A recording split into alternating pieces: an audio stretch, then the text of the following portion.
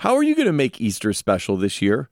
I want to invite you to sign up for our Holy Week devotional. It's called Our Good King, and it's me and the rest of the TMBT team unpacking the true meaning of Easter. You sign up to receive a daily devotional email by clicking the link in the show notes, and you get your first one on Palm Sunday.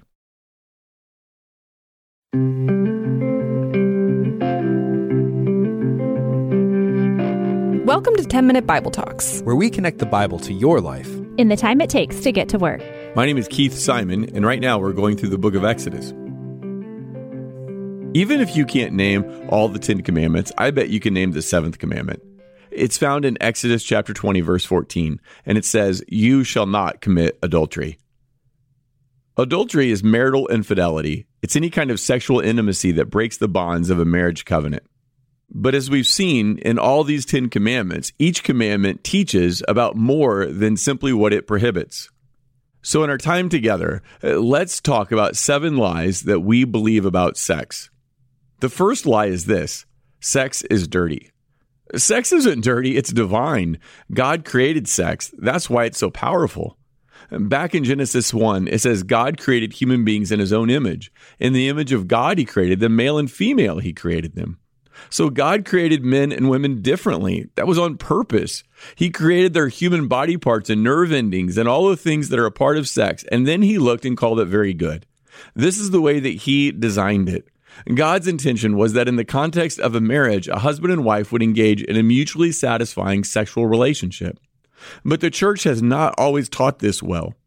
Between the 3rd and 10th centuries, the church issued edicts that forbid husbands and wives from having sex on Thursdays because that was the day of Christ's arrest, and on Fridays because that was the day of his death, and on Sundays out of remembrance of the saints.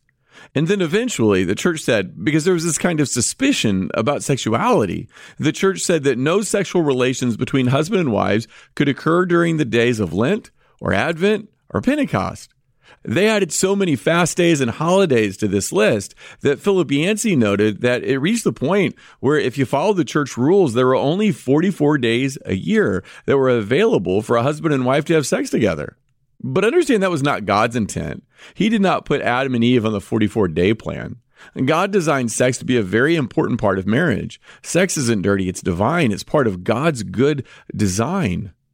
And in the right context, it's something to be celebrated, not to be ashamed of or avoided or treated as a necessary evil. The second lie is this: sex is only a physical act.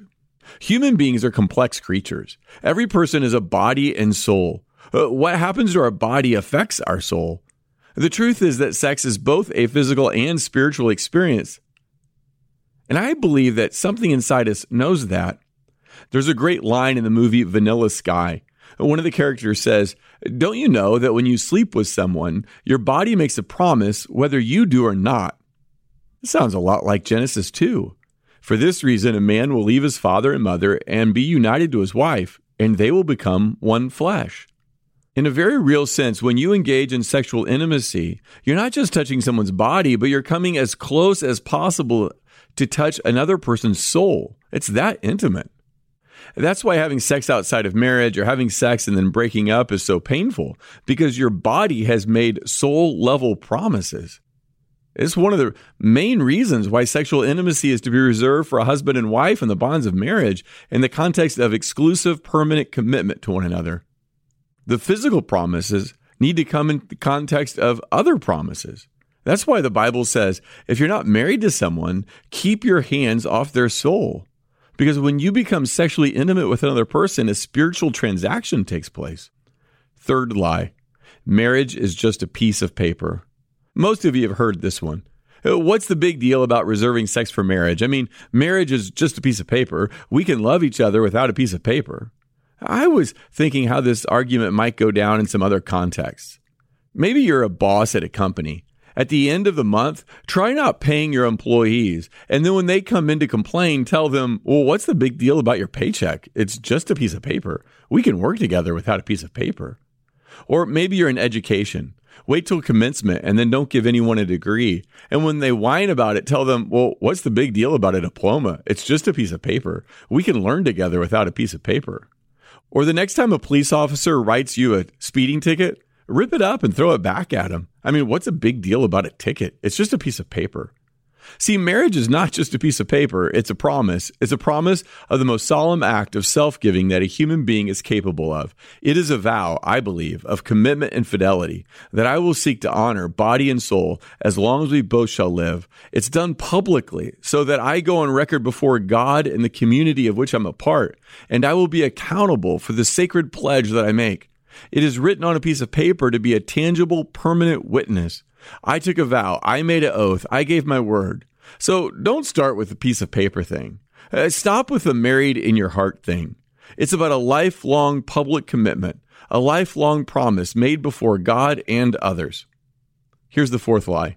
As long as it isn't intercourse, it's okay.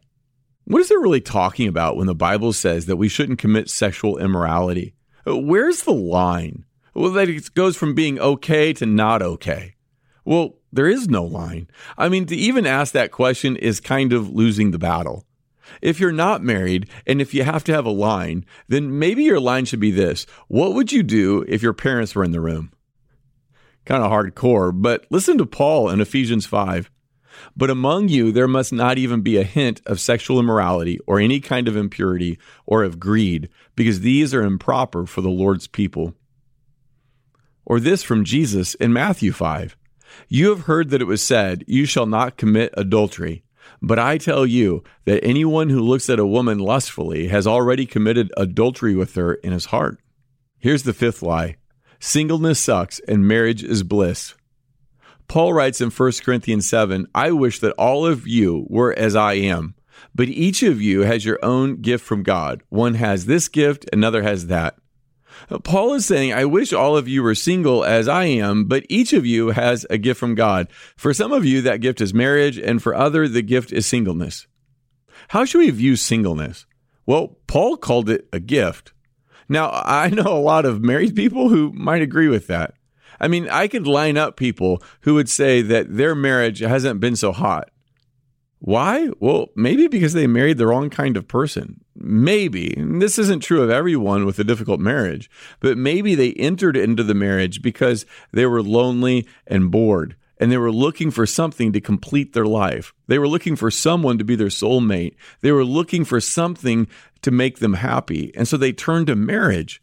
But marriage never promised to make you happy. Some people get married because they don't want to be single. That's a really bad reason. Singleness is a gift. Jesus was single. So if you're single, you're not on team B, right? I mean, God became flesh. He lived in a human body. He lived a full and perfect life. He had a lot of friends, but he was never married. He never had sex. He had a full emotional life with lots of connection, lots of ministry. No one ever looked at Jesus and said, he's on the B team because he never got to have sex. Jesus was single. Paul was single. God wasn't holding out on them. Paul encourages you to see your singleness or your marriage as a gift. Sixth lie. It's my body, and I can do with it whatever I want. Who told you that? I mean, you didn't learn that in the Bible. Here's the truth. It's found in 1 Corinthians 6. You are not your own. You are bought with a price. Therefore, honor God with your bodies. Who made your body? Who came in a body to live and die for you? Who was resurrected in a body? Who will one day raise you in your body to live with him forever? Jesus. That's who. God owns your body. He made it. He bought it. He is redeeming it. If you're married, not only does Jesus own your body, but so does your spouse. 1 Corinthians 7. The husband should fulfill his marital duty to his wife, and likewise the wife to her husband. The wife does not have authority over her own body, but yields it to her husband. In the same way, the husband does not have authority over his body, but yields it to his wife. Now, unfortunately, verses like this have been misused, often by husbands to manipulate their wives. But this verse says something that was very countercultural at the time. The husband's body belonged to the wife, and the wife's body belonged to the husband. What it's looking for here is a mutually satisfying sexual relationship. That takes a lot of time, learning, sensitivity. It's a pretty complex area of life. It's not a way to demand what you want when you want it. Instead, it's a way to serve the other person. It requires, like I said, talking and listening and learning. 1 Corinthians 7:5. Do not deprive each other except by mutual consent and for a time, so that you may devote yourselves to prayer. Then come together again so that Satan will not tempt you because of your lack of self-control. A mutually satisfying, sensitive, loving, caring sexual relationship is one of the ways that we fight against Satan's influence in our marriage. Seventh lie. Sexual sin has disqualified me from enjoying God's best. Maybe you're out there saying, yeah, I get it, but it's too late. I've already gone down the road of pornography. I've already been a selfish jerk within my marriage. I've already been unfaithful to my spouse. I've already had sex outside of marriage. I want you to see that Jesus is Lord of your whole life, even your sex life.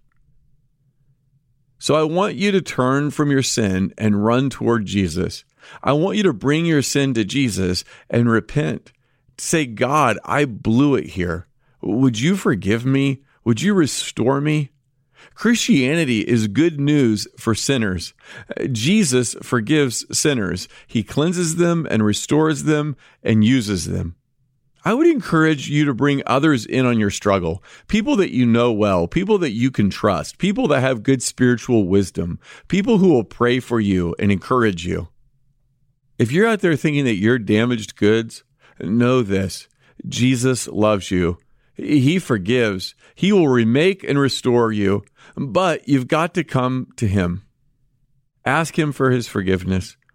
Ask Him for grace to turn from your sin. In His death and resurrection, He forgives you and gives you new life. Thank God that He is gracious.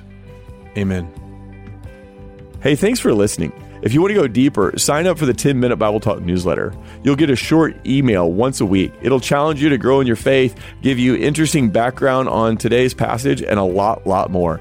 Just click the link in the show notes to sign up. It'll help you deepen your journey with Jesus.